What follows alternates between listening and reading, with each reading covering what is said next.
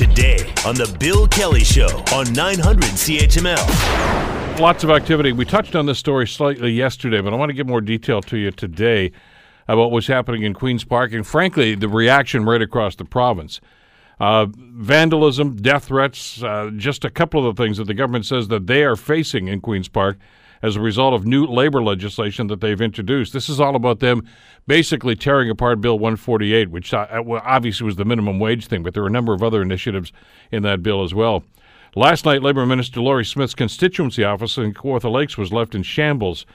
Travis Damrange from Global News, of course, who covers Queen's Park, filed this report about the story. Vandals smashed multiple windows, the front doors, threw furniture, and scrawled graffiti on the outside wall reading, "Attack workers, we fight back, $15. House Leader Todd Smith accuses the labor movement of fanning the flames. Multiple groups held a news conference yesterday condemning the new legislation that would scrap a raise of the minimum wage to $15. The Ontario Federation of Labour's Chris Buckley says it's sad the government would accuse groups like his of being linked to the vandalism, when he says all they're doing is fighting for worker rights. Travis Stanraj, Global News, Toronto. So on it goes, and there is no way that you can actually justify the kind of damage and vandalism that's going on, but we are seeing a visceral reaction to a lot of the things that the Ford government is doing. I mean, it's one thing to say, okay, we're going to cancel cap and trade, but when all of a sudden, wages are rolled back, benefits that had been, I guess, in some people's minds, finally given to them after years and years of fighting, are being rolled back with the stroke of a pen. You can understand why these demonstrations are going on. Not the fact that it should actually lead to vandalism, but I mean, it is becoming a problem here. So what is going on, and what kind of reaction should the government actually be looking at here to try to deal with this sort of thing? I want to bring Richard Brennan into the conversation. Of course, Richard covered Queen's Park and Parliament Hill for many, many years, of course, writing for the Toronto Star. Joins us on the Bill Kelly Show to talk about this. Richard, thanks so much for the time. Good to have you with us today. Good morning, Bill. Listen, in all the years you've been covering this, we've seen people that have pushed back against government policies and rollbacks, etc. But this takes me back. And I mean, as I read these stories and hear about what's going on, this reminds me of the days of action protests, the sorts of things that went on during the Mike Harris, early years anyway, in the Mike Harris regime. Well, it certainly does. We haven't seen the thousands of people and protesters on the lawn yet, but that's to come. I mean, there's no question that that's going to happen. As with many things, optics are really what matter. And yesterday, I think, just the fact, or was it yesterday, where they stood up in the House and the Tories congratulated themselves and clapped at the fact that they just gutted the labor reforms. Yeah, gave themselves a standing ovation. Yeah, and including the $14. And that really sticks in people's craw, because here we are. There's the government side, and everybody in the House, and the legislature is making $100,000 or more. And here they are clapping the fact that they've just told people, no, we're not giving you $15 an hour. And not only that, we're getting rid of the 2 days, paid leave, and cutting back here from 10 to, I believe, 8, the number of days that you can take off. And so, I don't think anybody should be surprised that labor, and not when you say labor, it's not a monolith. We're talking individual people saying, well, hold on a second. You guys are doing all right, but for me to make $15 an hour, that's terrible. No wonder people, who's fanning the flames here? Is it labor or the government? Well, that's the question I guess we have to ask ourselves. And the reason I draw the analogy between this and the common sense revolution is, once again, they seem to be taking people at the lowest end of the economic spectrum and victimizing them and saying, you're the reason that we're in debt. You're the one that are going to pay for this. And it's not unlike what Mike Harris did when he simply said, you know what, people that are taking social assistance are all bums. 35% of them, which was just total fabrication.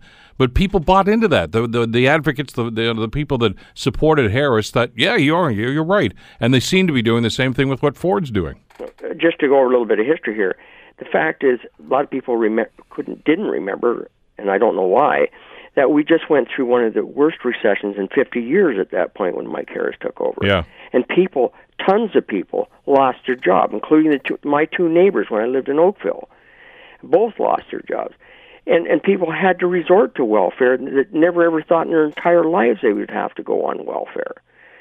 You know, it's easy to kick people when they're down, but the point is, I thought the idea of a government was to help people, not slam them to the mat. Well, I mean, they're buying into this, obviously, and we know that there was a great deal of debate that went on about 148 before the Wynne government passed it. And groups like, the Ontario Chamber of Commerce and others had been advocating scrapping this bill in the meantime. And obviously the government has listened to that and capitulated and said, yeah, we're going to do this right now. And there were weaknesses. I mean, you know, we talked about this when the bill was passed, that there are weaknesses in 148. There's some things in there they probably shouldn't have done, and some things that they could have done a little more, I guess, in a fashion that was going to be more amenable to businesses. But at the same time, you don't just tear it up and say, okay, we're going to throw the whole thing out right now, and basically tell people that are making minimum wage, you're on your own. It's one thing, you know, to say, okay, we're going to revisit this law. We're going this legislation and see, you know, what we can do maybe to improve it. But it's a whole other thing to basically gut it, and that's essentially what's happened here. And on the very heels of getting rid of 148, the Star has today that the Ministry of Labor has instructed staff not to initiate any new proactive inspections aimed at preventing wage theft and other employment standards violations. This is on the very heels of gutting that legislation. Now they're saying, well, we proactively won't, go after companies that, for unpaid wages and overtime. Why pick on them? Well, because it plays to their base. I wish I could. I know I'm sounding like a broken record here, but that's what it is. I can remember the government of the day, the Mike Harris government, just lapping it up when thousands of people were out on the lawn protesting against their government. They thought it was the greatest thing in the world. You and I might, stand in our office at Queen's Park and say, boy, maybe we did something wrong. They didn't.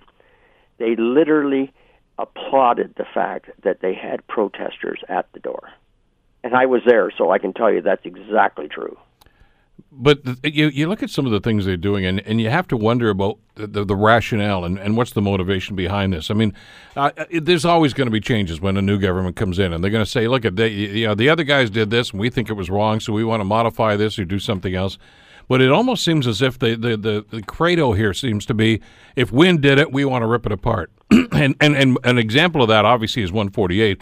But even the announcement the other day, and you and I were going back and forth on Twitter about this, they canceled the funding for university campus expansions for 3 different communities in this area. This is education. I mean, this is not reckless spending. I mean, I thought we were investing in education, investing in the future, and they just arbitrarily said, no, we're not doing that anymore. Well, there's 2 sides to that coin. Part of the problem is, and I have some sympathy for the Ford government in a way.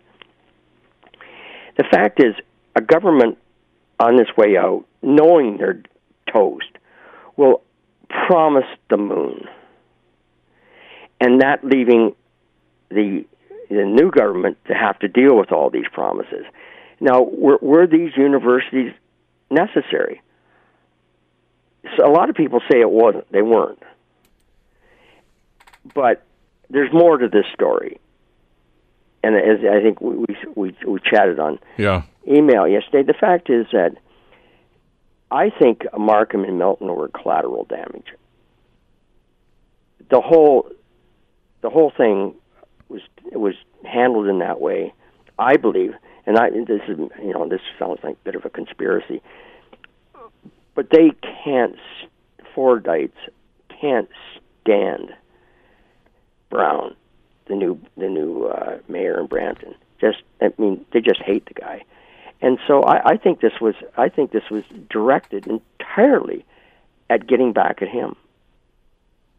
It sounds a bit out there, But I tell you, well, I mean, people don't know but how much they dislike this guy, and for whatever reason. But I mean, obviously, first of all, when Brown tried to make a comeback, running up in his constituency area up around Barrie, Ford eliminated the job. He said there will be no regional chairman up there anymore. So bingo. So he decides to run in Brampton.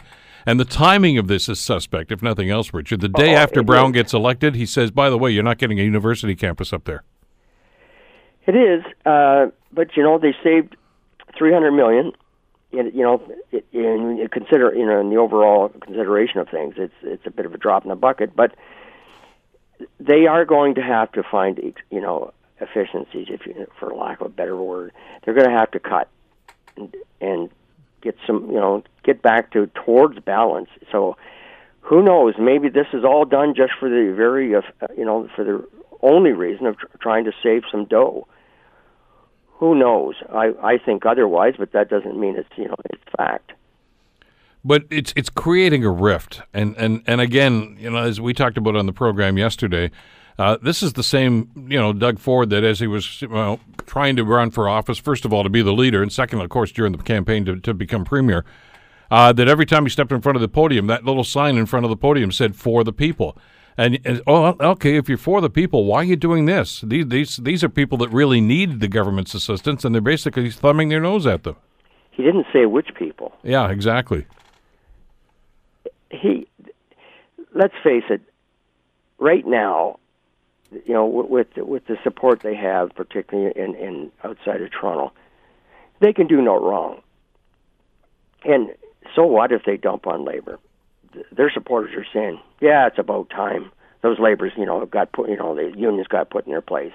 It's a very much a repeat of the Harris years. It's almost a mirror image in some ways. And it seems to be working. Well, it is. So it is now, and it could be. It could be for another term after this. But people get weary of it, of the fight. They get weary of the constant battle between, be it the teachers and the government or the labor and the government. It just gets wearisome, and it wears out. That's what it does, and it'll probably happen again. Whether it wears out sooner than later, that remains to be seen. And listen, when we're talking about this sort of thing, excuse me, that are going on. I mean, nobody's condoning violence and vandalism. I mean, that's taking it to the nth degree, not unlike what's going on in the States right now. And we don't want it to get to that level. But by the same token, I mean, people that feel as if they're getting ripped off by the government are going to make some noise about it, and that seems to be what's happening here. And these are not people that are just, these are not rabble-rousers. I mean, if you're making minimum wage and find out all of a sudden that you're not going to get benefits, and by the way, if you take a day off because you're sick, you're not going to get paid for it, of course you're going to be upset. And the fact that legislation was presented in the first place and people thought, well, finally, we've got some respect and we're going to get a little more security in the workplace, to have that yanked out from under you, that's pretty difficult for anybody to handle. To be fair, though, everybody knew that they weren't going to go for the $15. Yeah, they said that during the campaign. Yeah, so that was clear. But you have to remember, it was only 2 paid days. 2. We weren't talking about 2 weeks. It was only 2 paid days, and they got rid of it. Now, is that going to save a lot of money for for businesses? I really don't think so, because a lot of people don't take days off at all. Well, that, and we all know people like that. Oh, hey, Rick, you got the flu? Oh, you shouldn't go to work today. Well, I can't. If I don't go to work, I don't get paid, so I've got to go to work. Well, in 2018, who would have thought we'd be at this point? I know. It's troubling, to be sure. That's what's going on, and you got to wonder just how far they're going to go with this. I mean, and if the whole political agenda here is, okay, we want to pick a group, in this case it's going to be low-income people, and make them the enemy, who's next? I mean, in the Harris regime and Common Sense Revolution, they picked on doctors, nurses, teachers, low-income, social service recipients, and on it goes. Is this the repeat of that whole agenda again? Well, that's the trouble with electing somebody, a kind of a pig in a poke. not really knowing what you're electing and what he stood for, because we really didn't know, except for a few fringe issues. People elected him because they hated the Liberals, and so now they've given him free rein and said, basically, he said it many times, that he'll do exactly what he likes. Mm-hmm. And it is a repeat. I mean, this is to go back to that days when the Common Sense Revolution and Mike Harris came in.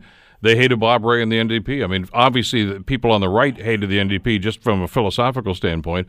But Bob lost a lot of the people that were labor unionized and organizing it on the left because of the Rae days and all that sort of stuff. So that alienated everybody, and they just said anybody but the NDP. And of course, the Liberals, of course, were in disarray at that time.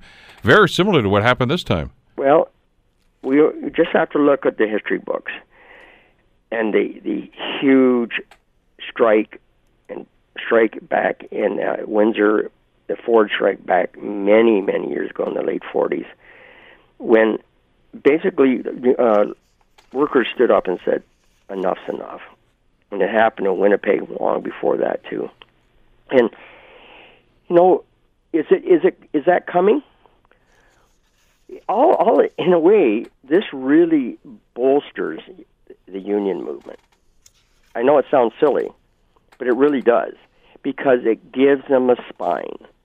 And they say, we're not going to take it anymore. So, what the government's doing, and in effect, is breathing new life, I think, into the labor movement. Well, we'll have to see how they respond to this in the next little while. Richard, always a pleasure. Thanks so much for this today. Okay, thanks, Bill. Richard Brennan, of course, who covered Queen's Park for many years for the Toronto Star. The Bill Kelly Show, weekdays from 9 to noon on 900 CHML.